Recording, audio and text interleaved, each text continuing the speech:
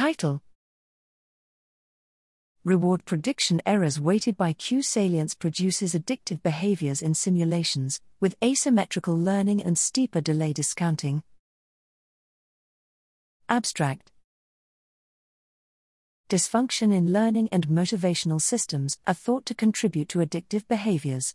Previous models have suggested that dopaminergic roles in learning and motivation could produce addictive behaviors through pharmacological manipulations that provide excess dopaminergic signaling towards these learning and motivational systems. Reddish 2004 suggested a role based on dopaminergic signals of value prediction error, while Zhang et al. 2009 suggested a role based on dopaminergic signals of motivation. Both these models present significant limitations.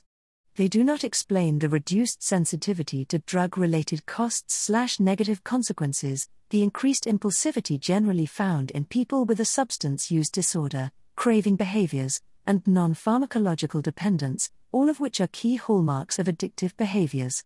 Here, we propose a novel mathematical definition of salience that combines aspects of dopaminergic function in both learning and motivation within the reinforcement learning framework.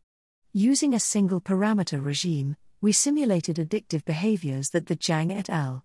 2009 and Reddish 2004 models also produced, but we went further in simulating the downweighting of drug-related negative prediction errors, steeper delay discounting of drug rewards, craving behaviors and aspects of behavioral/non-pharmacological addictions. The current salience model builds on our recently proposed conceptual theory that salience modulates internal representation updating and may contribute to addictive behaviors by producing misaligned internal representations, Calhan et al., 2021.